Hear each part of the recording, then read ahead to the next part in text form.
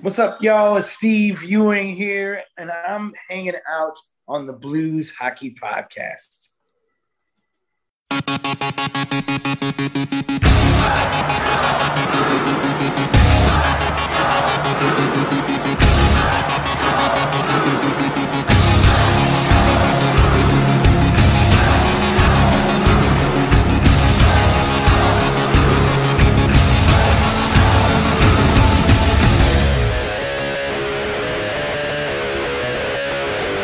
Welcome back to the Blues Hockey Podcast. Here's Jason along with Chris. Yo! It's been a little bit since you heard from us, so apologies about that, but life gets in the way, to say the least. Between that and, like we said, there wasn't much positive things to talk about, and I don't think people like listening to those two guys like bitch about the team and say how much they suck. It turns into a grumpy old man show. Yeah, and I was just like, that's no fun in doing that, and I was trying to come up with something fun for us to do and stuff, and then I'm just like, you know what? We got the trade deadline coming up. We can talk about that after the All-Star break. We're gonna record during the All-Star game and stuff and talk about it then. Things came up, and then all of a sudden, right after the All-Star game, trade happens. So we're going to talk about the two big trades that's happened. Mm-hmm. We're literally recording this right after the Blues played the Avalanche. You can say they played the Avalanche. The game was had. It was. Look, I think it's going to be rough. They played as good as they could. Yeah, we'll talk about it a little bit. But we got the Tarasenko trade. We got the O'Reilly trade. Mm-hmm. How the Blues fare after that. So that's kind of how this podcast is going to go and here on out. So let's get into what we knew was coming for the last 2-plus years, basically. Yep. Vladimir Tarasenko finally got his wish and got traded from the St. Louis Blues. Yes. So, and I would say also got his wish on where he was traded. Yeah, he got to go with his best friend. He even admitted as much. So he gets to go to the Rangers, which we kind of always thought that'd be more than likely the place he was going to go to. I figured it was either going to be the Rangers or the Florida Panthers with an outside chance of the Islanders. Yes, and the Islanders moved for Bo Horvat, so that I say killed that, but kind of made it less likely that they were going to go for Tarasenko because they signed Horvat after that for a lot of money. So the thing that intrigued me about this trade that came out in the days following it was that the Rangers were ready to pull the trigger on Patrick Kane, and Kane balked at the trade, and the Rangers were like, all right, well, if you don't want to do it, cool. We're going to go down the street. They had it ready to go, and then the rumor was they asked for the health update, I think, because apparently he's dealing with a hip injury this year. Yeah. And then they kind of were like, for the price it was, because they're going to have to retain, and it was still going to be kind of expensive for them to do it. And so they kind of circle back to Tarasenko, and then lo and behold, Doug Armstrong decided to pull the trigger on the trade for Vladimir Tarasenko. So a couple interesting notes about this. So we have an old friend return. Yep. So Sammy Blais is back with the Blues. Yes. So I always like Blais. Good. I thought he was fine. He's a good middle six guy. Yeah. So he'll be a guy in your third and fourth line. Yep. Hits guys. Didn't score any goal. Funny thing is, Sammy Blais can only score goals for the St. Louis Blues. Yeah, didn't score a damn goal for the Rangers in the season. Had some in the minors when their conditioning stint and also in the preseason, but never had one in an official regular season or playoff game. So a little interesting there. So here is the trade real quick. So they acquired a conditional 2023 first-round pick, a 2024 first-round pick, conditional, we'll talk about that, Sammy Blais, and defenseman, very, very hockey name here, Hunter Skinner. Very hockey. For Vladimir Tarasenko and Nico Mikkola, which that also another UFA out the door. So obviously they didn't think they were going to sign him. To me, Tucker can be that guy. He's still not there, Agreed. But I think he can be there. So I was kind of like, okay, for $2 million, you can get that out the door, and you can get Tucker for making league minimum, and you're cool with that. So they retained half of Tarasenko's salary, which we always talked about that being the case. So the Blues still got some cap room out of that, about $2 million, give or take. I think, if you really want to rewind the tape, what you're looking at in hindsight is a Vladimir Tarasenko for Pavel Buchnevich deal. At the end of the day, that's what it kind of turns out to be. Yeah. Because they trade the second-round pick they got in that trade originally for I don't have it right in front of me, but for somebody for the stretch run last year. Yeah. And then that didn't work out, obviously. Correct. So basically, people were saying you trade Buchnevich for nothing at the time because they had to make cap room. So the conditions really quick on the deal. the first rounder is basically the lower of the two picks they have. They have the Dallas first rounder due to the Niles Lundqvist trade at the beginning of the year, and their picks. So whichever one is lower. So if they get, which you would think would be the Rangers. You would think would be the Rangers at this point because they're pretty loaded. But like we talked about, the East is kind of loaded this year too. So the West is a little bit not as loaded, and Dallas is playing pretty well. But playoffs are weird things. Agreed. So you never know. Like Dallas took the Colorado to Game 7 last year. Yes, so they it did. played very well. So who knows what could happen with any team this year. Like I said, Right. the East has a solid 4 teams now that I think are Yeah, can make for argument sure. to. I mean, let's be honest. I think, to be honest, it's Boston and everybody else. But yeah, 3 teams behind them that are pretty darn good. That are contenders, I think, in my eyes, that could possibly knock them off in a series, depending on how things go. Agreed. And then the 4th round pick is technically a 3rd. Let's be honest here. Yeah, it's going to turn into a 3rd once New York qualifies for the playoffs, which barring a monumental collapse, is going to happen. According to the Money Puck as of today, which I just pulled it up, 99.4% chance. Yeah, I mean, they would literally have to just completely self-destruct to miss the playoffs. Yeah, so we pretty much get a 1st and a 3rd. Hunter Skinner is, as of right now, going to be projecting as an AHL guy. That's fine. Because you figure we're going to pull guys from the AHL to fill the Blues. You got to have a team on the ice in Springfield, too. Yeah, so he'll pull in there, which is fine. So you have him, and then you get Sammy Blais, who is also a UFA at the end of the year, but only making a little above $1 million. So if he plays well, which, let's be honest, he has. And here's the funny thing I tweeted today, which I haven't got any crap yet, but we'll see if it happens. As of right now, with his goal today, Sammy Blais is outscoring Vladimir Tarasenko 2-1 since the trade. Funny. Doesn't mean we won the trade by any means, or anybody wins the trade. You're not going to know any of this stuff for years due to the draft pick compensation. Yes. So, I look at it this way, and I know that people are like, oh, you got Sammy Blais, that's all you got? No, you got a 1st-round pick. Yep. And you're no matter where it's at. Right, and you're not dealing from a place of power. Everybody who was a potential trade partner for this trade knew that Tarasenko wanted out. So you got a decent return, but not as good as, we'll say, the Ryan O'Reilly deal that we'll talk about, just because, A, you had to get Tarasenko to agree where he wanted to go. 2, you still have the recent history of the fact that we're dealing with a guy that's had 3 shoulder surgeries in 4.5 years. Yep. He's 1 hit away from being out again and maybe done. Yeah. Depending on how it heals. Yeah, we don't know.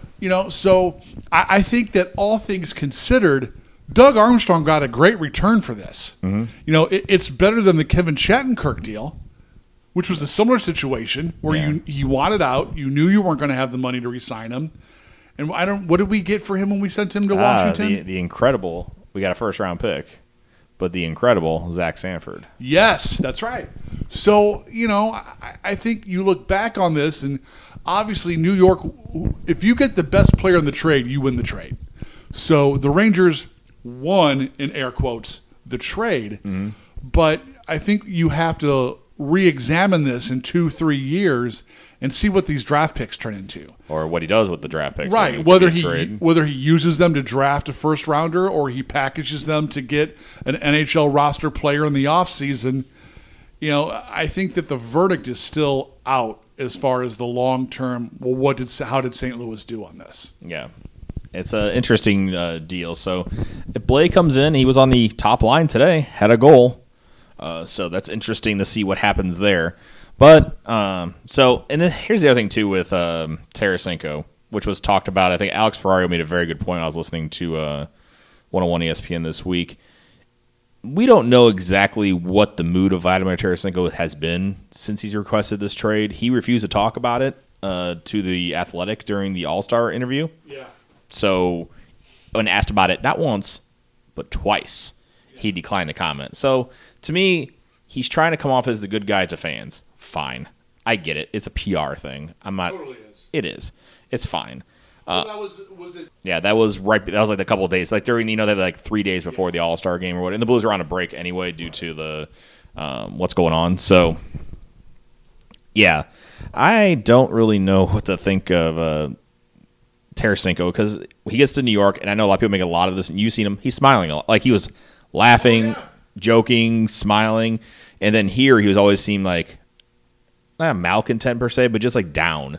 Like, he's like, I just want to get out of here, and it's like I'm just biding my time, because he had the injury, which, fine, I don't know what the injury was, but he came back for a couple games, and like, he was not himself. He was still shooting wide. They were feeding him pucks, and this is what I think Ferrari made a very good point about. He basically said, he comes in here, and it's just kind of this like aura around the team. Like, he comes in like, this guy doesn't want to be here.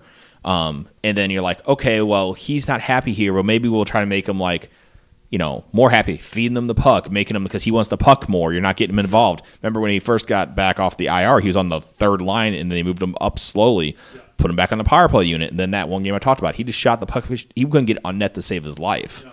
And they're feeding him pucks, and it seems like then he's finally traded, and then the Blues win 3, and people are like, Tarasenko's a cancer. I don't think a cancer is the right word. I just think the dude wasn't happy.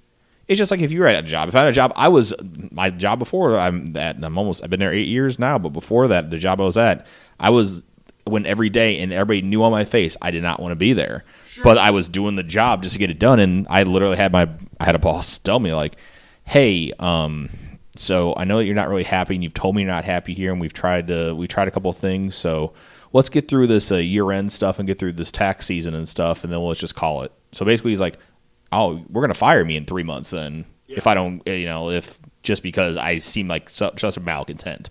Well, and luckily I got a job, moved on, but like, sure, now, but I think but affects people around you. And then all of a sudden it's like the air is thinner, you can breathe. And I think that's what happened with this. Absolutely.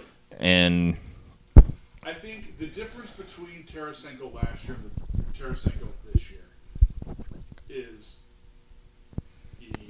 down. I think the difference between the two this year and last year is that, last year the team had a pretty standard level of success. Even if you're not on a team that you want to be on, winning cures a lot of woes. Mm-hmm. So, it was like last year he scored a bunch of points. The Blues are scoring a bunch. And everybody's like, oh, look, he is all happy. Look, I will say, I'll be the first to admit, I did not expect Tarasenko to have the year he did last year. When they kept him, and they're like, oh, he said he's going to, be professional. I was like, mm-hmm. And he proved me wrong. He was great. But I think that's always in the back of the head in the locker room of like, this guy doesn't want to be here. Mm-hmm. Now you come to this year, he still wants out. The team's not winning. And you could see it in his play and his demeanor that I don't want to say Vladimir Tarasenko was mailing it in, but you go back and watch those last 5 games that he played for the Blues. Yeah. And watch that first game he played for the Rangers. Scoring his first shift. It's a different dude. Yeah. He was leading the rush on that goal in New York. Mm-hmm. And I think that is just the weight's off his shoulders. He can put the whole thing behind him. It's done, and it's over. And I think the same thing goes for the St. Louis Blues, like you were saying. Like, whether or not he was difficult in the locker room, and there seems to be reports that he wasn't necessarily the best teammate, but whether that's true or not, I think after a season, you're just kind of like, dude, if you don't want to be here, then just approve a trade somewhere, anywhere. Get the hell out. Yeah. So, this game today was the first game they've lost since they traded him. Yeah. And I think that is due to the fact that everybody's kind of down. Yeah. It's not looming over their heads.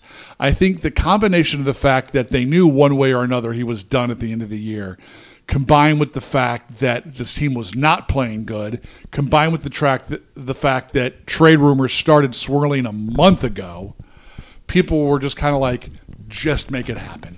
And I'm sure to an extent, now I'm sure they miss him much more, but I'm sure they feel the same way about the Ryan O'Reilly deal. Yeah. So we'll wrap up on the Tarasenko thing here. So he finishes up with the Blues at 31 years old, drafted 16th overall. If you remember that draft year, that was the Jaden Schwartz and Tarasenko year in 2010. So 11 seasons with the Blues total, which is crazy. Like he doesn't seem like that long. Like it's No, weird. it doesn't. It's weird. So 262 goals, 291 assists, 185 penalty minutes, and 644 regular season games. So 60 points and 6 penalty minutes in the postseason. So he was always a postseason guy. Like he was played well, and it just finally happened in 2019. He played well there through like a bad shoulder then, Sure. and still worked out.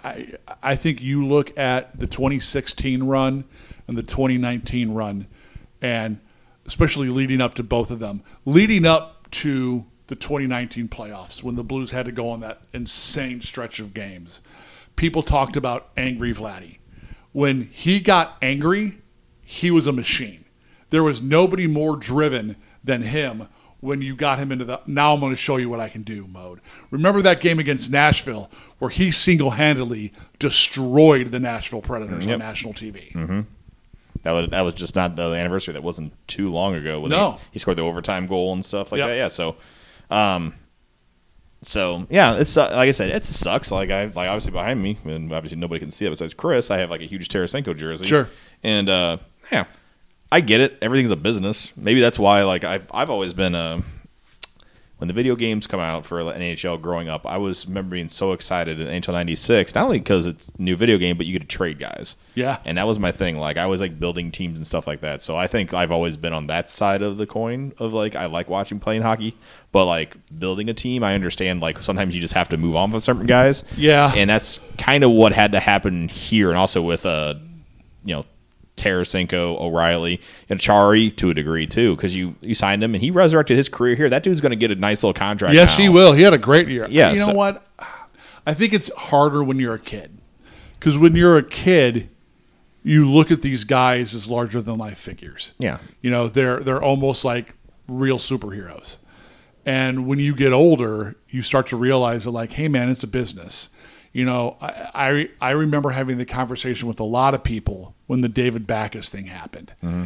And people were like, well, if he wanted to, he could have just taken the Blues deal. And I'm like, he could have. Mm-hmm. I was like, what do you do for a living? And he was like, well, I'm a plumber, we'll say. I'm like, okay, so you work for company A, and they're paying you, we'll just use round numbers. Yeah. $20 an hour to do your job. If company B comes to you and says, hey, man, we really like what you do. You've had a lot of good recommendations.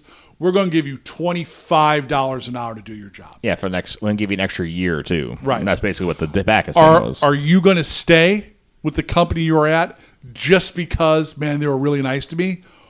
Or are you going to go take that extra money? You're going to go take the extra money. And also, athletes have a short amount of time to make money. Yeah. Not every athlete can move on to an announcer career, a career as a front office person or a scout. On the ice, there's always 20-ish guys. Yeah, like not every single one of those guys is going to move on to do something that's going to. Not everybody can be Joe Sakic or Steve Eisner move to the front office, be a GM. So yeah, Paul Bissonnette, who's turned into a pretty good analyst. Yeah, and the thing is, like, I don't want to hear we're talking about guys making tens of millions of dollars. That's irrelevant. Yeah, it's irrelevant. I don't care if we're talking about a guy who's choosing between working at McDonald's or Taco Bell for an extra $2 an hour, or free agents in sports who are, talking about hundreds of millions of dollars. It's the same argument, just on a much larger scale. And there's not a person in this world who's going, I shouldn't say that. There are people who will probably take, well, I want to stay here. And I think that to an extent, David Backes probably wanted to stay. I think that Ryan O'Reilly probably would have liked to have stayed. It wasn't Ryan's choice, but the point I'm making is like in the point of David Backes and any of these guys. Pietrangelo was the next. Petro's another one. When change comes, it's hard to turn down that money, regardless of what you've accomplished here. Yeah, I mean, and like I said, it sucks because you want it is loyalty. And you Albert Pujols in baseball, so another big. Yeah, I mean, that dude literally won a World Series, and literally went to the next year West Coast. Yep, and for 10 years. right? 10-year share. Yeah, 10-year deal. And still came here, and look, everybody welcomed him back, and everybody was pissed for a long time at him. I was only mad at him because of how he left. And I think to a degree, and we don't talk about it because it's never been reported as fact, but I think Pietrangelo kind of did the same thing. I think his mind was made up that he wanted out. Yeah, there's been so many mixed things where I've heard different people talk about it, and then some people who think they're in the know, which I nothing. So I just take everything with a grain of salt, no matter what it is.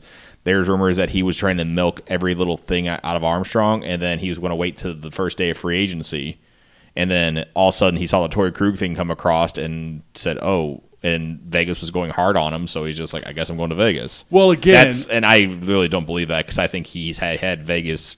He had that pin remember, there was rumors that Vegas was tampering, and the Blues are really close to filing for tampering Haven't charges. there also been reports that he had basically said, "I think I want to try it somewhere else"? And he said that in the interview afterwards. Yeah. He's like, sometimes it's a new challenge for you to go on a different team where you're not used to the surroundings and stuff. Which that could have been just hockey talk or whatever. I don't blame Armstrong for pulling the trigger with Krug. At some point, you have to do, again, like we talked about, him finalizing this O'Reilly deal while he's sitting at a table with O'Reilly and a Make-A-Wish kid. Yeah. The business is the business. And there weren't that many top-level defensemen available in that free agency class. And Krug was the number 2 guy. Yeah. So if you don't think that you're going to sign Petro, you got to make the move. And I don't blame Armstrong at all. And you made the move for Justin Falk, which you were hoping that, and then you hoped like Parayko. So you had like the pieces in place that you hope everybody would elevate up, because then you got the guy on the left side to hopefully elevate the guy on the right side. And also you didn't plan on Jay Bouwmeester having a cardiac event and not being around for the last couple of years of his contract. Correct. So there's a lot of things that just happened, unfortunately, and it sucks. So the Blues, and I'm going to ask you another question at the end of what we talked about the O'Reilly thing, which somebody brought up a really good point. So O'Reilly, late last night on the 17th, funny, it is the 12-year anniversary of Eric Brewer getting traded today. Wow. So apparently Doug Armstrong likes doing trading guys around mid-February. Well, he's never been a deadline dude. He always done it a little bit before. And I'll go back to the Ryan Miller deal. Like, that was rumored forever. And everyone's like, it was going to be a deadline deal. And then all of a sudden, like, 2 or 3 days, yeah. Like, it was almost a week before, wasn't it? And he pulled the trigger. Yeah. Armstrong is not a guy who waits. Like, when he gets the deal he wants, he does it. Yeah, because he said, like, injuries play a factor. Absolutely. Yeah, so O'Reilly, late, about 9 o'clock-ish, Central Time.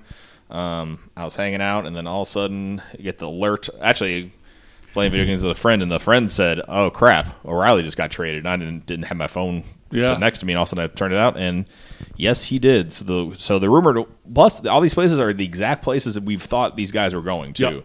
So O'Reilly, and credit to Doug Armstrong, this came out later on via, I think Carlo Coliaco actually said this.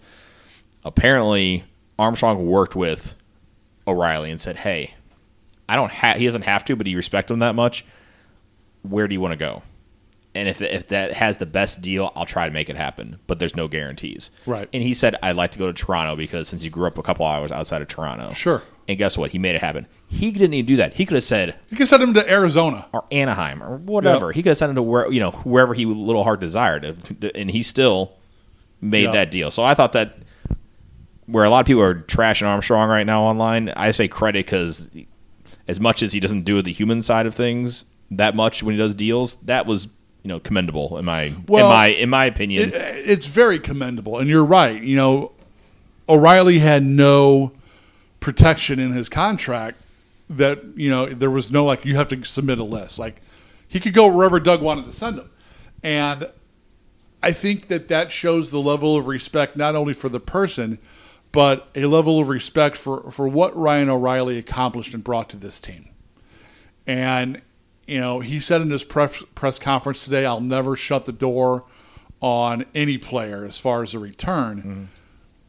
I'm not 100% positive he returns, but I think that short of the time somebody giving him a blowaway offer. Yeah, man. I mean, I look at this a little bit less favorably than I do like the Doug Waite and the Keith Tkachuk deals when we treated them as rentals. Yeah. I think everyone knew 100% they were coming back. I wouldn't be surprised if O'Reilly comes back.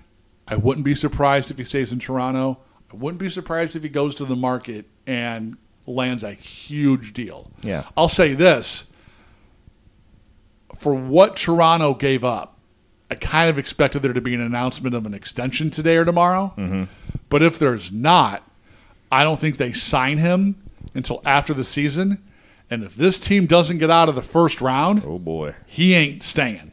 No, he ain't staying because they'll have to move pieces, and he's the easiest one to jettison. He just UFA just let him go. Yeah, so, and then that's because if they don't get out of the first round, because Toronto literally pushed all their chips in, the management wise too, because management is on their last year of their contracts too. Oh yeah, Kyle Dubas and Brendan Shanahan. So they're basically saying we're going for it because they kind of, I say, mortgage the future, but damn, they gave up a lot. So I mean, that lineup is ridiculous right now. Center wise, it's ridiculous. You have Matthews, Tavares, O'Reilly as your top three centers, and then you have a very good David Kampf as your fourth line, who's just playing third line all year. So not too bad. So the Blues get Toronto's first round pick and a second round pick in 2024. Yep.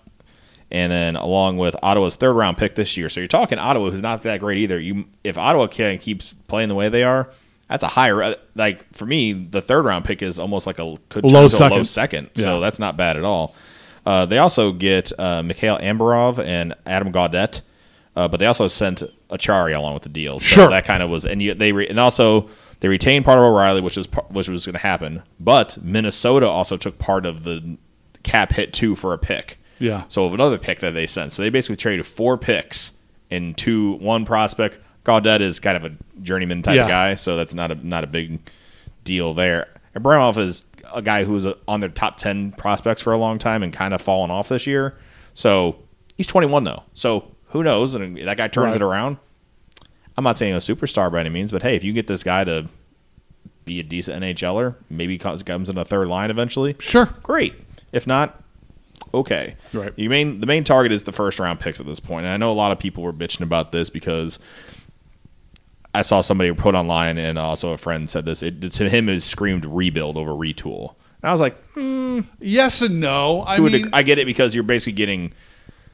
I think everybody wanted the prospects to be like, because I always wanted Matthew Nyes. That was the guy who I wanted because he plays with Snuggerud, and that's their top guy. To me, I'm like, if you get that guy in a first rounder, you win. But they want to be in their first rounder and 2 other picks. Right. So not every first rounder hits. Not every. Sometimes that third rounder hits and plays very well. Look at Kirill Kaprizov, I think, was a third rounder. Yep. So you never know, basically, is what I'm saying. So real quick, which trade to you signifies end of an era? Is it Vladimir Tarasenko or is it Ryan O'Reilly? I think it's O'Reilly. And that seems to be kind of my feeling too, but go ahead, though. I think Tarasenko was going to happen. Mm-hmm. Like, that was the deal that had to be made because he was going to walk. He wasn't coming back. The O'Reilly one, by all sentiments that you hear from the O'Reilly camp, wanted to stay. Wanted to take a deal. And wanted to take a deal. And I'm not saying that it is the end of an era because he could come back.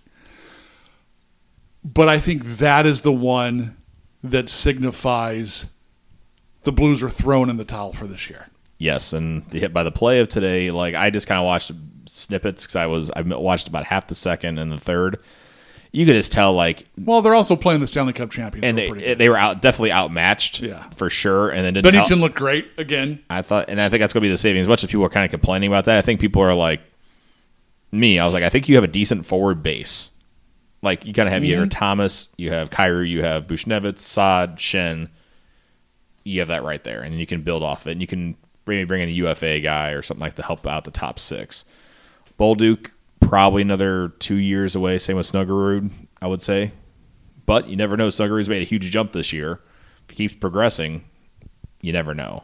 But the O'Reilly one, because I think it's like the Blues fans, as much as Tarasenko was the guy who's been around for a long time, we were hoping he would bring us a cup. That's the guy who brought us a cup, is O'Reilly. Like that was the face of, like, this is the guy who got us a cup because he got the Conn Smythe. Sure. He played amazing in the playoffs. There was the big trade in the offseason. Yep. So I think, like, I think the casual fan sees Ryan O'Reilly as that's the guy that's brought us to prominence. Yeah. Compared to Tarasenko, who's been here a long time. And I think that's part of the reason Tarasenko was kind of like, he wasn't named captain. He was mad at the doctors. I think the captain thing it plays a bigger role than he will ever admit. Yeah, and I think he just felt he wasn't, and I think that's part of it. And everybody was talking about Ryan O'Reilly. And if Tarasenko didn't ask for a trade, I might change my opinion on it. Because then it's just you're getting rid of a guy due to like age or whatever. Agreed. But I think it's a guy who's basically wanted out for a couple years. You had to make that deal. And you had to make the deal. Like if you didn't have to make either of these deals, I think it would suck. Like I think the Pietrangelo one is the beginning of how this all came down, like the downfall of everything. Because unfortunately the defense just didn't work out. You had to make moves. Then you lost Perron because you had to shore up the defense with Leddy, which is fine. It's part of whatever, that's the business side of it. And then, unfortunately, the construction of the defense wound up being just not great. Too many puck movers, not enough progression out of Parayko to be an elite guy, unfortunately. Yeah. So the Blues selling off. So now it's time for the watch to see what kind of pick they get. I think that's kind of what you're looking at now. It's Buchnevich left the game today, is hurt. I saw. Saad is already out. Yeah. So you're losing two more pieces. So you're literally having, and it looks like Brown got a low hit earlier on, so he might be hurting. They did call off Alexandrov and Highmore. I mean, no offense to those guys, they're not needle movers by any means. Look, this team is going to finish the season as best they can. Doug Armstrong made a comment that he wants to see how the team reacts, and he said this was a quote, "I know the difference between compete and quit." And then he went back and said, "I shouldn't have said quit, but you can tell when players are playing their best and when they're mailing it in." Yeah. And I think that's what you want to see. I think you need to see the players like Thomas and Kyrou take that next step. Mm-hmm. I mean, Jordan Kyrou now is 100% the focus for defense. Yeah, they're not going to. There's no Vladimir Tarasenko for them to double. There's no Ryan O'Reilly for them to double. It's him. Buchnevich is hurt. Yeah, he's going to be the focus of every defensive top line. Yep. So you need to see that. Two things that I wanted to bring up that are very telling is that with O'Reilly being dealt, we are getting ready to have our fourth captain in 8 years. Mm-hmm. That's a high turnover. Yeah. You go back to Backus leaving at the end of the 2016 season. Petro leaving, and now O'Reilly being traded. Mm. I don't think the team names a guy the rest of the season. I think they said it wouldn't be named to the end of the. It said end of the year, but I think end of the season. I mean, off season because you never know what's going to happen in the off season. Yep. I think you'll hear who the captain is August, September. Yeah, he said. I explained this. I think that's the best way I can explain how this works now. The Blues are in a trilogy of movies right now for the rest of the year. Yes. This is part one. This is the setup. Like, you're trading guys, getting picks, and doing whatever. 100%. Your Empire Strikes Back is going to be the off season, the draft. Yep. What happens there? Do you trade guys? Do you trade the draft picks for guys? Do you just draft all the guys? And the third part is the UFA season. I agree. And maybe trades there as well. And then that's the conclusion. The August 15th, like Armstrong said today, that's going to be your... That's where you grade. That's where you're like, okay, Armstrong did a great job. Armstrong did an okay job. Well, he didn't do much. And it looks like we're in a rebuild. That's when that's going to be all telling. So if he drafts all those guys, say he keeps all those picks, 3 picks he keeps, drafts guys and whatever. In the offseason, the UFA, he doesn't bring in too many guys. You know you're full on, all right, we're in a rebuild for a couple of years. Hopefully all these guys start coming up soon, and then you can get another high pick. I have one last trivia question for you. Go for it. I am looking at the roster from the Stanley Cup championship team. There are 1, 2, 3, 4, 5, 7 players left from that team. Can you name all 7? That's it. Sammy Blake, because he's back. Yep. So that's Gone easy. and back. Gone and back, so that's an easy one. So obviously Parayko on defense. Yes. So obviously on defense, you didn't have those guys. Didn't have that guy. Bortuzzo. Those are your 2 defensemen. So that's it. So obviously goaltender is Binnington. Yep. That's 4. So forward-wise, then you have Shen. Yep. 2 more.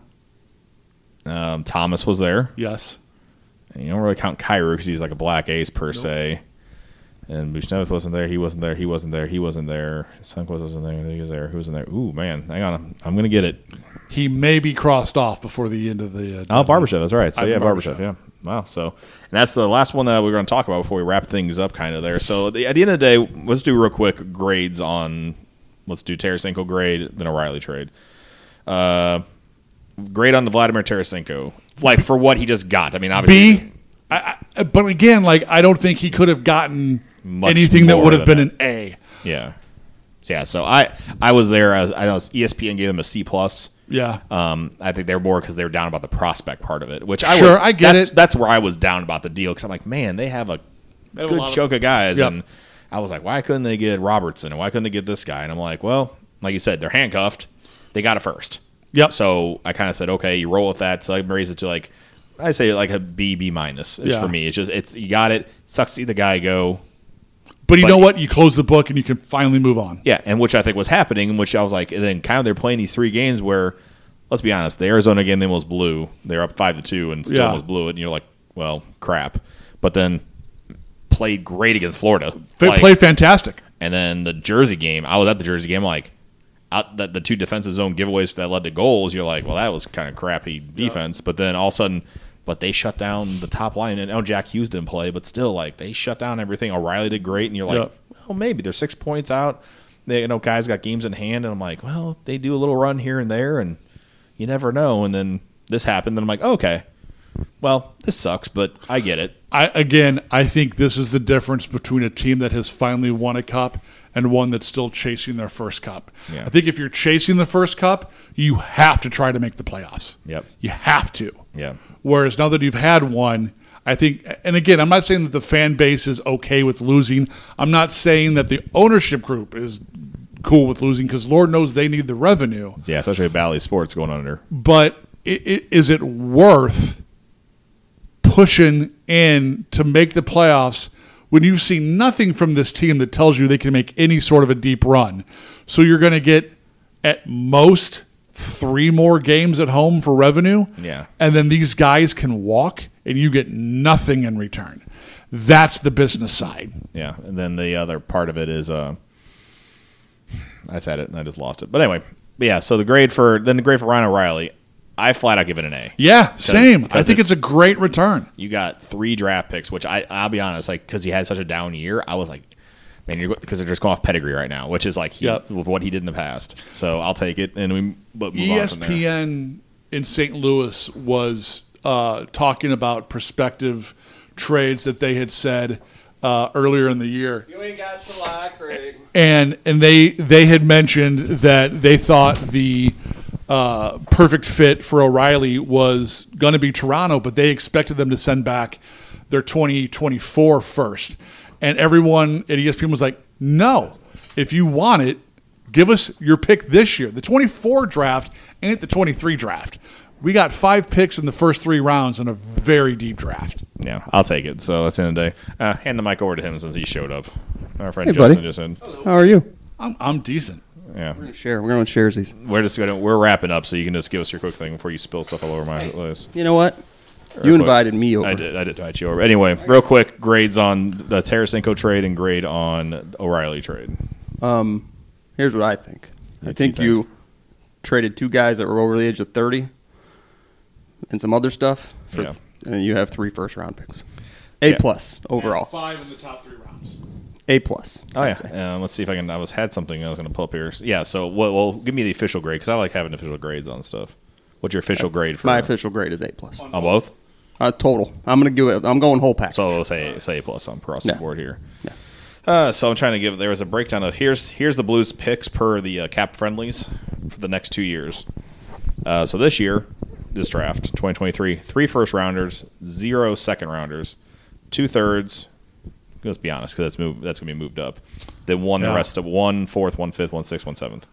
Next year, 2024, 1 first, 2 second, 1/3, It says 2/4, but we know it's going to get moved up because the Rangers are making the playoffs. Sure. So you're talking 2/3, then one across the way down.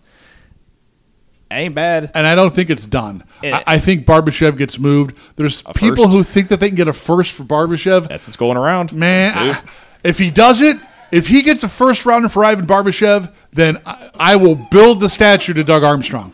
I'm happy with the second. Because the rumor going around was a first or a second and a prospect. Okay. So, well, because it's part of it is like things are getting thin out there, and sure, I get it. And his cap hit because, like for example, Jonathan Taves, right, $10.5 million. Ivan Barbashev, 2.25. No, look, I get it, but let's also consider we're talking about Jonathan Taves, Ivan Barbashev. Oh, a guy, and also a guy who controls his destiny, a guy who doesn't control his destiny. Right. That's the other thing too. So you can ship him wherever you want. Right. So I think. I don't know. The teams, dude. People do weird things for around this time of year. So who's winning? Nick Foliano got a first-round pick out of Toronto last that's year. True. So who's winning the suck hard for Bedard sweepstakes right now? Is currently right now the Anaheim Ducks have just due to points percentage. All right, has fallen. Let's play this game. Ooh, I like this game. Would you trade all 3 picks for whatever? Not all 3. Okay. Would you trade your top 2 first-round picks? Let's say a 5th overall, just for where they finish. Let's say right, just for a hell of it. For their pick to have a legitimate chance of getting Connor Bedard. Because you got to figure you're going to have to make this trade before the actual lottery. Oh yeah. Because once the lottery happens and they get number 1, they ain't trading it. Yeah, as much as people say, I'll give all 3 first rounders, you're going to get Bedard. No, you're not. Not necessarily. No, I'm just saying, like let's say the after positioning's Oh done. yeah, no. Like whoever gets that number 1 ain't letting go. Yeah. This is like Edmonton getting number 1 and everyone going, I wonder if they're going to draft McDavid or Eichel. Everyone in the world knows they're drafting Connor McDavid. Yeah, and it's one of those things. Would you push 2 of your first rounds to Anaheim for their number 1? You traded for 2 guys that aren't going to be here anyway. I keep one. Obviously, they want one of the higher yours. Obviously, you sure trade them. I would say trade them yours and Toronto's. Keep the Dallas or New York pick because that's going to be the middle one. All right. So just looking real quick, as of today, the Blues are now 24th overall in the league. So that means we have the 8th pick. That's it. 1, 2, 3, 4, 5, 6, 7, 8. 9th pick. Excuse me, due to my math there. You can only move up 3. But correct? Philly is literally 1 point behind us. Montreal's 4 points behind us. Arizona's 9 points. So, I mean, you're talking. It's doable. It's doable, especially now that we have not nobody. Let's see. The Fish, just to give us we have the same amount of games played as Columbus. Technically, Columbus is winning it right now. Okay. Anaheim is just behind them. Points percentage is pretty bad. 38 points to our 55. So that makes that, if you do the math, 17 points. That's going to be pretty hard to catch. Right.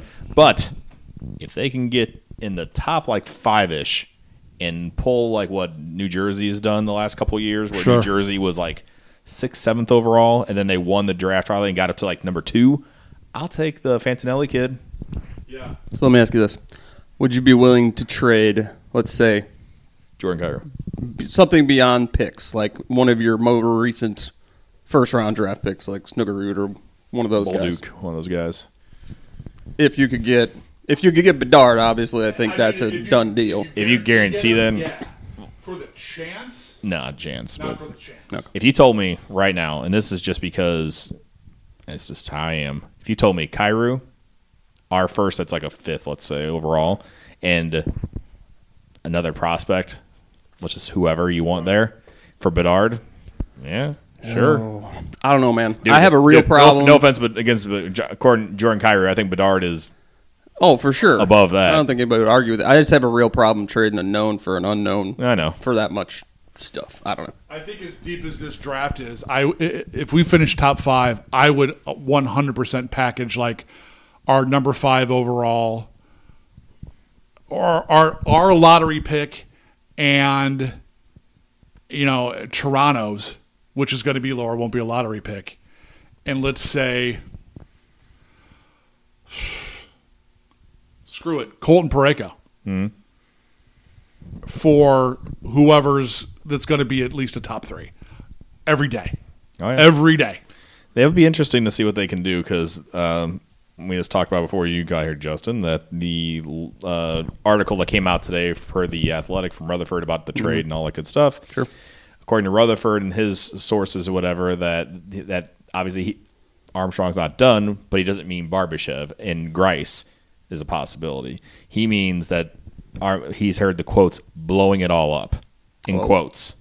And Parayko is one of those names that's got thrown out there by him. I mean, Parayko's contract at this point is like a freaking albatross around the neck of this team. For it's another just like 8 years, 7 years after this. It's one of those things too. Like I was thinking about on the way here. Like it's one of the things you look back and like you can't really blame him because he was playing so well and showed so much promise that you are stupid if you don't try and jumped off a cliff the last 2 years. You don't try and have that guy for as long as you can have him. And the 8-year deal is like the new thing in the NHL, so it's not like it was spread it out, so it's a lower cap hit. And so I mean, you got to think the Blues were doing that in the hopes that he would keep progressing like he seemed to be, and he just hit a plateau and now I mean even the last we've talked about too. The thing with Parayko is. What's the word that we were talking about? When you start dating somebody, and then you become like the doppelganger. So you always take the traits of that person there. Parayko is like that guy. So like when he has a defensive partner that's really good and sound, Jay Bouwmeester. He was very sound and played well. They haven't put him with scrubs though either. No. But I was saying like when things are going bad though, like let's say like we said, I know your opinion on Leddy is different than mine.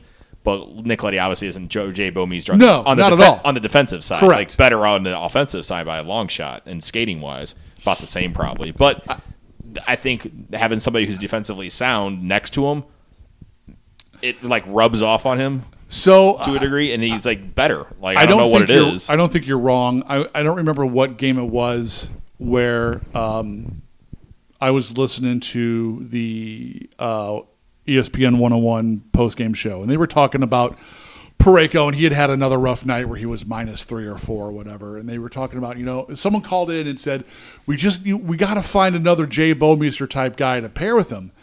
And so I called in and I'm like, you know what? Everyone in the league would like a Jay Bouwmeester type guy to pair with him. And I was like, let me just put something out there. He's been paired with 3 or 4 really good NHL defensemen since Jay Bouwmeester left. So what's it basically? Krug, Nick Leddy, Mikola's been mixed in there as well. And I think Mikkola was the best results of everybody. Yes, too. And there's always the same problem, which is, we got to find someone to help cover some of these deficiencies. Number one, at what point do we acknowledge the common denominator in all these things is Colton Parayko? Mm-hmm. And number two, I get that the plan was for this guy to ascend to become a true number one. He was never going to be a Chris Pronger type, but maybe a Chris Pronger Jr. Yeah. He's the smallest playing big man I've ever seen. And at some point, you have to acknowledge that true number one defensemen or solid defensemen make their partners better. No one ever worried about who you were pairing Al McInnes with, or who you were pairing Alex Pietrangelo with, or who you were pairing Chris Pronger with. It was just put someone on the ice and he'll take care of the rest. And remember if you can remember who Chris Pronger's when he won the Hart, who his partner was most of the year? Jeff Finley. Who the fuck's Jeff Finley? That's what I'm saying. I was saying, you look back, and that's the point. Is like at some point we have to shift the focus from God. We got to find the right partner for Parayko to maybe Parayko's just the problem. Yeah.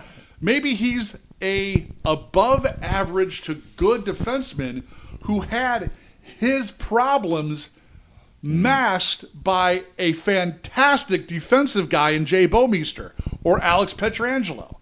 Yep. And yeah, I think you pretty much hit the nail on the head. I have nothing to add to that. So, apologies again to Mr. Parayko. I'm sorry that I called your son a soft bitch turnover machine in Game 6 of the second round when you were standing right in front of me and I didn't realize it. But you watched the same game I did, and you know what your son did, and you've seen what your son's done all year. We can lose or we can win 6-5, and your son's a -4.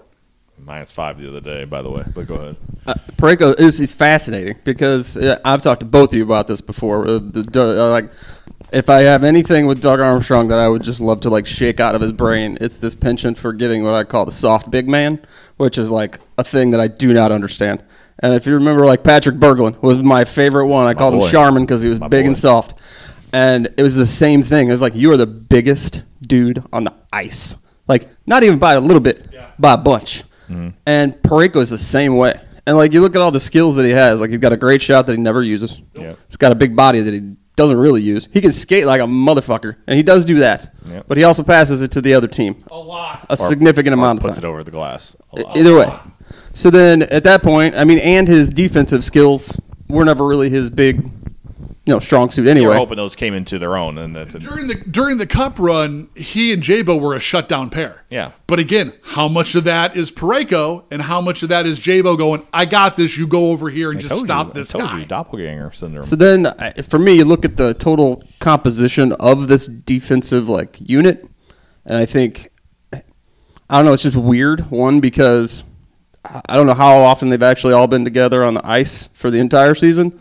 Torrey Krug likes to keep hurting himself or getting hurt, however you want to phrase that. But yeah, it's just kind of fascinating because to me, when you look at it on paper, they seem like a lot of the same dude, whereas I don't think that's been so much the case with past Blues defensive units. It's been a little more balanced, like you guys were saying, between skilled guys and less skilled with the puck scoring guys, but more solid defensive guys. And so I don't know if Doug Armstrong was really hoping that part of other people's games were going to balance it out. Because I think Leddy's probably a better defensive defenseman than Parayko for sure.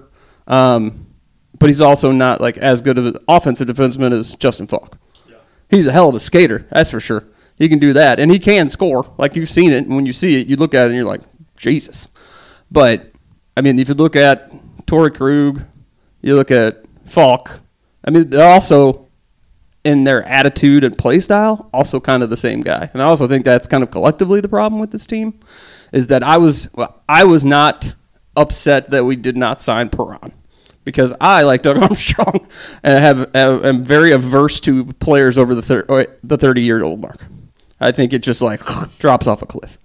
And so I don't think you necessarily needed to sign him for the money that he got. But I think the thing you're missing from a David Perron is the energy and attitude that nobody on this team brings except for, who's the defenseman guy?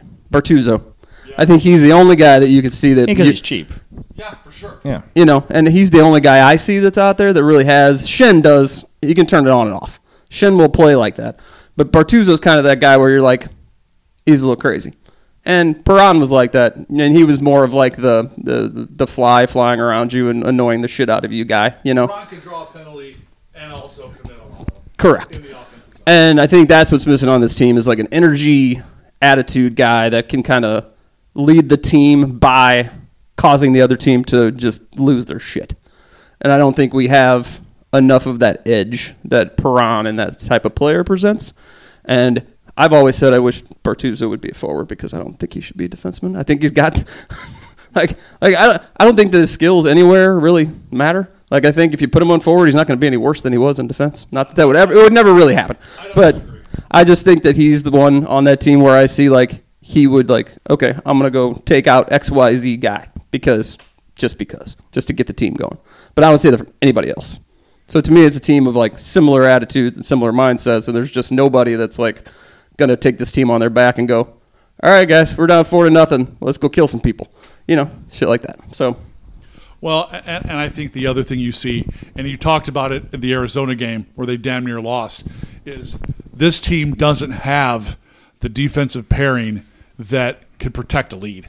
No lead is too safe. Not to quote the Ghostbusters, but no job is too big, no price is too big, no lead is too big.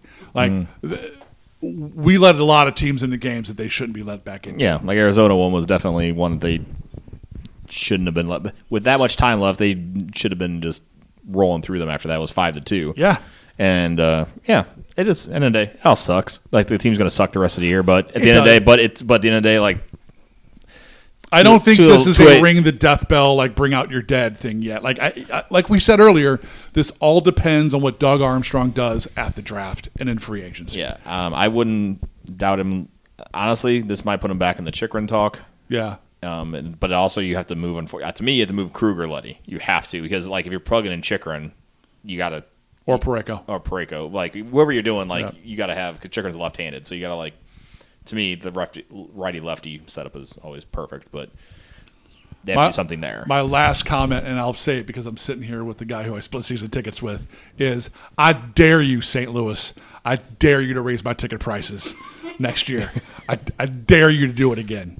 Like I'm fine with like, you win every like they go up a little bit and then you go up a little bit, but like last year when the playoffs came and you told me it was going to be $10,000 for playoff tickets, and I told you could eat it.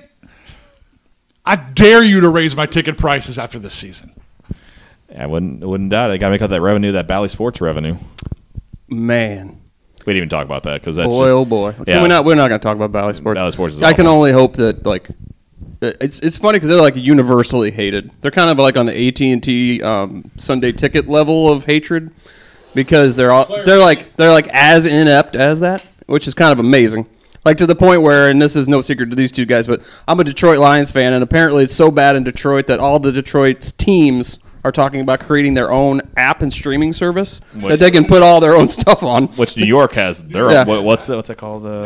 Yes. Yeah. The Northeast Sports Network. Yeah, I see that as 100% being a thing, and then everybody employs their own like guys, and I don't even know if guys would travel. It's like, when Tampa comes to St. Louis, like Kelly and Pang will do it, and then it will just be broadcast on both. I wouldn't doubt if that's going to be the system. I know MLB is already planning something. Hopefully NHL is getting into gear because they had an emergency meeting, and when Bally's missed the $140 million payment they missed. Oh, I mean, and cutting back to the original part of this conversation, the other thing I wanted to say was like, Blues fans tend to. I think part of the problem is that you're traded Perron, you traded O'Reilly, and you're trading potentially Barbashev, who are like guys that are kind of beloved in the fan base.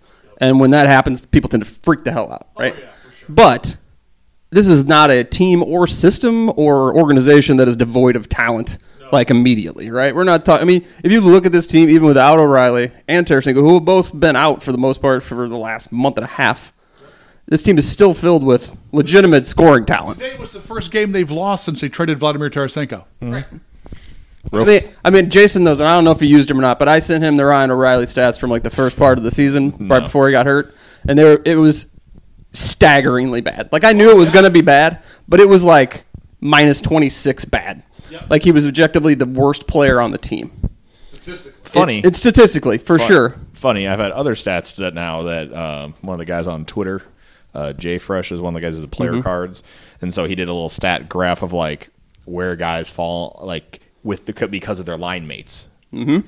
And Ryan O'Reilly was, if you do a grid, the far left corner, and it's because his line mates were bad. Yes. He was doing fine, but his line mates were bad. So they're basically saying if he gets good line mates, which he might in Toronto, let's be honest, he didn't have crap line mates here, and it's just what the line mates were doing here. Right. I think, and one thing I didn't realize, just because I'm not a guy who pays attention to this because ADHD, but I didn't realize that him and Perron were on the same line for like forever. Oh, yeah. And so like going from Perron to Kyrou, who is a different deal altogether, it's why when he would the other team would score and you'd see O'Reilly kind of on one knee on the ice looking into the camera like somebody come save me, I don't know what's wrong.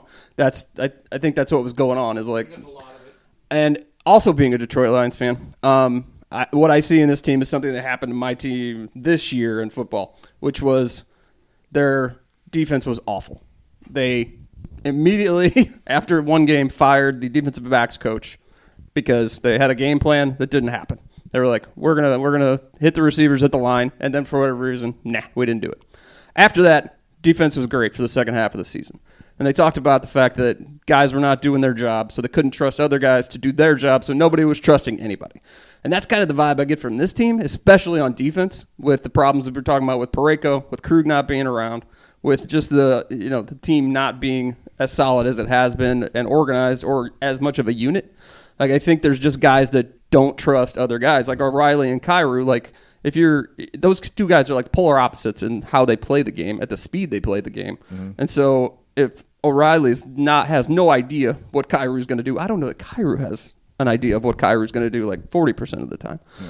That's what I see with this team, is like guys that don't trust other guys to do their job. So they're trying to do other stuff, overextending themselves, getting out of position, which I think leads to like the backdoor goals, which are like the hip new thing this year. We'd love to give up. So that's what I think has to be rebuilt on this team is like, do your job. And I think you've seen that the last 3 games, like you watch them play and it's like, oh, this is real hockey, position hockey. You know, Bennington's not sliding across the crease like a crazy person. Yeah. You know, he doesn't have to, right? So that's what I think is missing. I think Berube, it's one of the things Berube hit nails every time he talks about it. And it's one of those things like as a fan, you're like, I know it. He knows it. Billy Idol gets it. Why doesn't she get it? You know? And it's like, he's just an easier thing that's said and done because once you get over that hump where it's like just sliding downhill, guys are trying to figure out any way individually that they can make up for whatever's lacking. And then guys start trying to do too much, and it explodes. All right, 2 last questions, and we'll wrap it up here. So we're shooting about an hour here. So as of right now, the Blues are in 24th place overall. So going to the nice percentages on what percentage do the Blues have a chance of getting the number 1 pick? Then is how that works. What percentage? Yeah. Well, I'm just saying I have it in front of me. So I would say 6%. I might look at you go close. 24th right now, 5%. So they go up to 25th, 6, 26%, 6.5.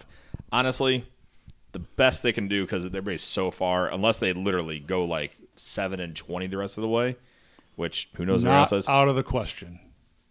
The best I think they can get up to is probably like 7.5%, maybe 8%, 8.5, which is the number 8.5 is 28th overall, which would be a 1, 2, 3, 4, 5th overall pick, which is what I was saying they want them to get. So if you can get to there and you have 8.5% and you have the 5th overall, that's not a bad. A wise man once said, so you're saying there's a chance. There is always a chance. So always bet on black. Yeah. So that doesn't require this one. No, not this time. No. That's how they decided to pick. Amazing. So at least during the playoffs now we kind of have like an interesting thing to look at. Like now the entry draft when they do the like numbering during the playoffs, that's always like in the middle of the first round or whatever. At least we have a vested interest now. Sure. Compared to before, we were always like, oh well, we had the Blues to do maybe in the playoffs. Well, this year you get to watch. I'll probably be watching honestly the East a lot because obviously East is stacked. East is stacked. You have the Rangers and Toronto now. All right, I saw a picture. O'Reilly took number 90, the first player in Toronto, which is weird. The first player in Toronto Maple Leafs history wear number 90, which interesting. You thought it'd be more than that, but anyway. Okay, well that kind of sucks, but anyway, let's leave it there. The Blues have 27 games left. I don't know. It's not going to get pretty because they're going to play Ottawa tomorrow. Real quick, Buchnevich is not traveling with the team. He's injured. Sweet. Krug is traveling. Yay. He'll be there for a period. Logan Brown is okay after that hit today. He'll be traveling with the team. No, Logan. Torrey Krug's going to trip with the baggage claim in Ottawa and be injured. Yeah, it's highly possible at this point. But look, he didn't get hurt a ton like the first like season and a half he was here. This year's been kind of like the really ever since comical. And I was watching it at Chris's house. Well, we watched it happen in the Colorado game where they took out Bennington, and then Torrey Krug decided I'm gonna kill that guy and literally injured himself. Yep. I was watching it and I go to Chris. I go, did Torrey Krug just hurt himself trying to kill somebody? Yep. And we're like. That's exactly what happened. Ever since then, it's been like Torrey Krug can play for a month, maybe. Well, the Blues are. Let's see. They get that top 5 pick. 1, 2, 3, 4, 5. Be Vancouver at 46 points. We do play Vancouver in 2 weeks, so there is on the schedule in 3 weeks where we play 3 teams that are directly below us in the standings. If we could, we play Vancouver this Thursday, don't we? Yeah, this coming Thursday. Yeah, that's what I mean. So like we have them. Yeah, it's going to be interesting. So they. Let me ask you this real quick before we go, because I want you two guys to have more knowledge of this than I do. Given Doug Armstrong's like just knowing what he's done in the past in your brains, do you think he's more likely to trade the picks for someone who is existing in the league? Because it was interesting. He made a point today of specifically saying that he needed a base of quote 26 to 27-year-old players that were like the younger. End of things for the base, which I thought was interesting to like literally say that number. So I'm wondering if he's thinking, because there's so much talent already on the team, is it smarter to take a couple of those picks, some combo of whatever you end up with, even if you trade more guys, and pick up a higher level player, or do you go for like a Bedard like you're talking about? I think it's going to depend on where this team finishes. I think if there's a shot to get a top 5, he holds that pick. I don't think we're going to use all 3 of our first. No, rounders. I think he'll hold our pick because it'll be high, and you're going to get like a high end guy, which is what you really need at this point. No matter who it is, a forward. Defense is kind of like down on the list this year for this draft. There's a lot of high-end forwards, so you won't be seeing a defenseman, which is kind of nice because the last 2 high picks we had was first and fourth, and those are defensemen. One worked out pretty well, obviously, Pietrangelo. One really didn't work out. So it'd be nice to have a top pick in the top 5, hopefully. Fingers crossed, and you get like a really high-end forward that's young and exciting. I could see them trading Toronto's first and somebody to maybe get a Jacob Chikrin or someone else who's young on the defensive 24, side. yeah, so he is a couple years of low-end money, too. Look at the New York Rangers. That team is stacked with young people on defense. Yeah, and they're not going to be able to sign everybody there because if they decide to sign Tarasenko, that's going to eat up a lot of their cap, too. So if he can somehow dump one of the contracts and have a little bit more money freed up, who knows what he can do. The last 2 times he's acquired first-round picks, just for what happened, which is why I think he's going to do something, was we talked about earlier, the Shattenkirk deal. Yep. He used that pick to package Laterra with their first rounder and another first rounder to Philadelphia for Braden Shen because they were lacking on a decent second line center. Got Braden Shen, and then Shen threw the puck halfway down like a football. And pass. First game. Can't do that. And then after that, so they had a couple. The next time they had a down year. Yes, a down year. That's when the year before the Cup. They went out. It was 2018. They just missed the playoffs by a point that year. Yeah, it was the last game against Colorado. And they traded Stastny, and they got a first rounder. They traded that extra first rounder for Ryan O'Reilly.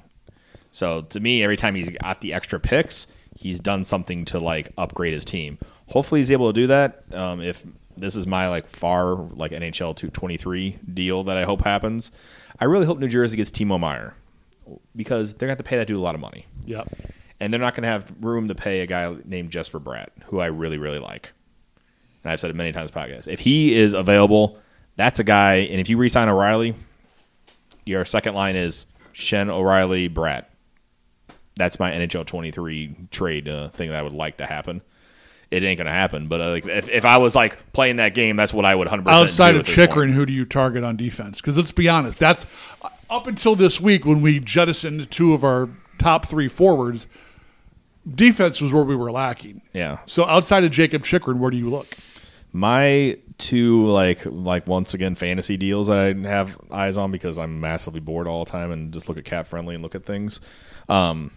Calgary sucks right now, which you can't explain it because they have so much talent and they got that huge deal and they got guys from they the made a good trade. deal with the Tkachuk deal.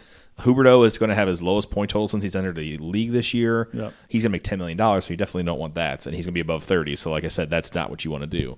The other guy they got is Mackenzie Weegar, who is all the defensive metrics, really good. But then everybody says he makes one glaring mistake every game in the thing. I'm like, we already have a guy like that. Yep. And he makes 2. Yeah. So if we got to make only least. 1, that's an upgrade. and he plays better on defense. And he signed for $6 million, and he's one year younger than Parayko.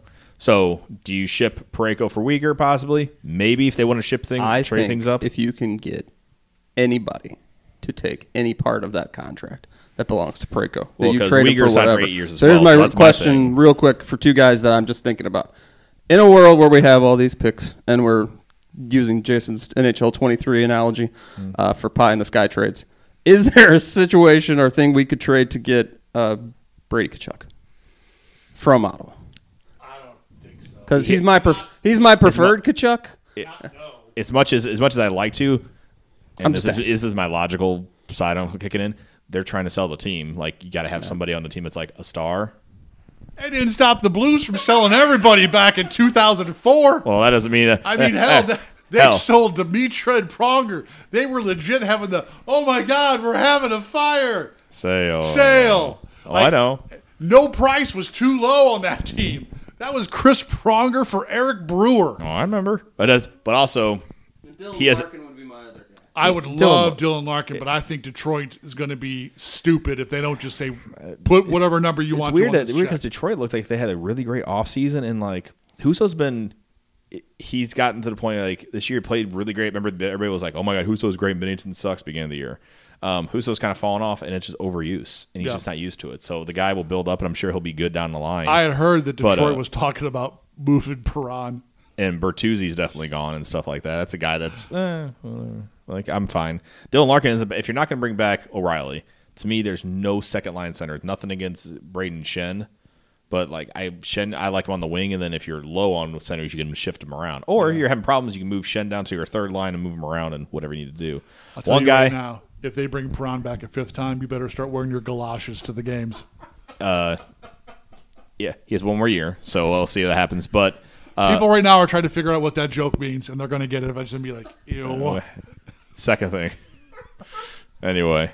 Also, Oscar Sundqvist is a free agent. So Yes! Oh, there you go. Giraffe, bring him back. Yeah, that's highly possible. I mean, Berube loved him, so I wouldn't. Torchenko on the same line. It's gonna Man, oh man. put a fourth line. You never know. No thing against Nathan Walker, but there's a couple of guys. Let's be honest. There's a couple of guys in this team where Nathan Walker, Australian for bad. this guy's just. He's not bad. He's just okay. It's just like you're just not.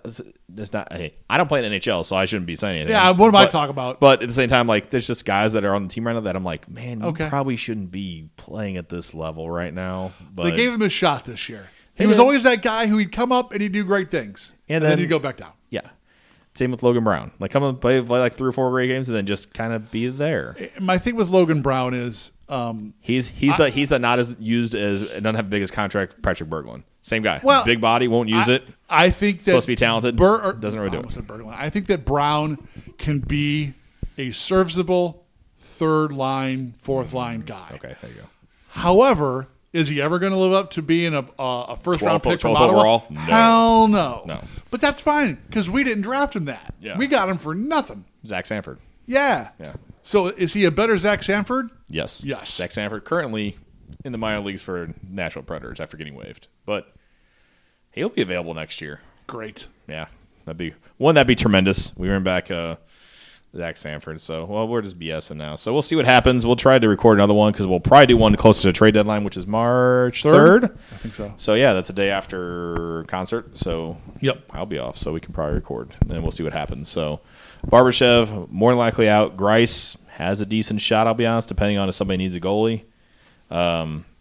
Yeah. And then the out-of-left field trade that's apparently everybody keeps talking about might happen. So, I think those are going to happen in the offseason. That's just me. I agree. But I do see that happening, though. If Doug Armstrong doesn't let stuff leak either. True. But if there's but we had inklings of stuff so far. We're like, oh, O'Reilly was probably going to Toronto, Yeah. and then Tarasenko going to New Jersey or New York Rangers. I mean, yeah, if I was Ivan Barbashev, I wouldn't buy any green bananas here. yeah, But there's probably something else, too. yeah. Also, real quick, back to the defenseman thing you talked back for like 5 minutes ago when we were talking. I just had one more in my head. The Rangers obviously going to have a cap problem coming up. For sure. And they got a lot of D. Phrasing. And but the one guy that I do like is Keandre Miller. Yeah. That's a guy who was a draft that year, and then they wound up drafting I think it was Bolduc. Well, he's a guy. He's got a little edge to his game. Like he's one of those guys. He has a little bit of offensive skill, but he's more like he's a nice balance. He's a Jay Bomeister guy where he plays a great two-way game and then just but he won't get you a couple goals here and there, but he still can skate and stuff. And so that's a guy I would love for them to go out and get, but once again, NHL 23, I don't think them letting him go. I have to remind myself and other people about this all the time because it's still amazing to me, honest to God. These guys on this team, like Kyrou and Thomas, is 24 years old. Yeah, Jake Neighbors is 20. Yeah. He looks 14. Yeah. Amazing. It's crazy. It's like I So, said, I mean, it's time to grow and see what happens. Like the age of having a veteran team is now the page is turned. Yes, officially. So it's time to just now move on. Now it's officially Thomas, Kyrou, Buchnevich. Buchnevich's 26, so he's not he's not that much older. So it's one of those things where Buchnevich has always been my favorite player because he was literally his second game of the year he headbutted a dude just because, and I'm like. And also, like when they do the stuff on the socials for the Blues, and they have him do stuff, he's so awkward and hilarious. Like it's like I'm like, you're the best. And anyway, so all right, we're gonna wrap it up there because we got some other things going on. So if you hold us on the Twitters, it's at Blues Hockey NHL. Chris is at Hossapalooza, and we got Facebook, and the Instagram is at Blues Hockey Podcast, and also our website is blueshockeypodcast.net or .com. Either one will get you there. You can find all our socials there. You can find every single podcast we've ever done there. Which happy anniversary, Chris! We're at our 9-year anniversary. Crazy. Yep. About this time. Maybe we can get more people to rate us from our family. Yeah, we get our family to rate us and listen to us and not be the original Blues Hockey Podcast. So, I'm a dick. Anyway. So, sponsors real quick. Lucky Lola's. Chris's favorite is the... you know how much I love to rub my salmon. So, Chris's salmon rub, along with the jalapeno sweet heat. Check those out at Kenrick's, Fresh Time, and I believe also at Schnucks now. I believe you can find all that stuff there, too. I saw it today. Yeah, so get all that stuff today. Next, our favorite, I was there on Thursday this week, Rockstar Tacos at the Gaslight Lounge, 4916 Shaw. Yep. Open Tuesday through Saturday, 5 to 10. It's going out great there because I saw that they just all the specials they had going on, plus... Not doing sauce? Online. Yeah, new sauces had the Apricot for Destruction, which is fantastic. Killer. Fantastic name. Check that out. That's going to be available at their, I believe it's available now. Yes. At the, if you go there. At Bottles for you to buy now. And then eventually it'll be out at stores. So when that information's out, we'll let you guys know. Just go check them out today. And finally, last but not least, Ultra State Comics. Go check them out at 671 Big Bend Road in Manchester, Missouri. They're open 6 days a week. I know they're doing stuff for the big Ant-Man and Wasp Quantumania thing at the Alamo Draft House this weekend. Nice. So go check them out. Go check all your comic needs and any kind of Funkos, any kind of collectibles there. Go check them out. So, thanks for everybody for listening. I know we went long because we haven't done this in a long time. So, do you know what we're 6 days away from? March. Specifically, something next Friday. No, 24th. No, next Friday is the 24th. It's my dad's birthday. It is also the release date for the best movie of 2023. Shut down the Oscars. Cocaine Bear? Cocaine Bear hits theaters. So there's our sweeping the Oscars. I'm calling it now. All right, we'll have a Cocaine Bear review session on the next one during our we'll do trade deadline / Cocaine Bear review at the end of the next one. So perfect. Sorry guys at Real Spoilers, we'll have to jump in on the on the movie reviews. So thanks again for listening. We'll talk to you guys next time. See ya.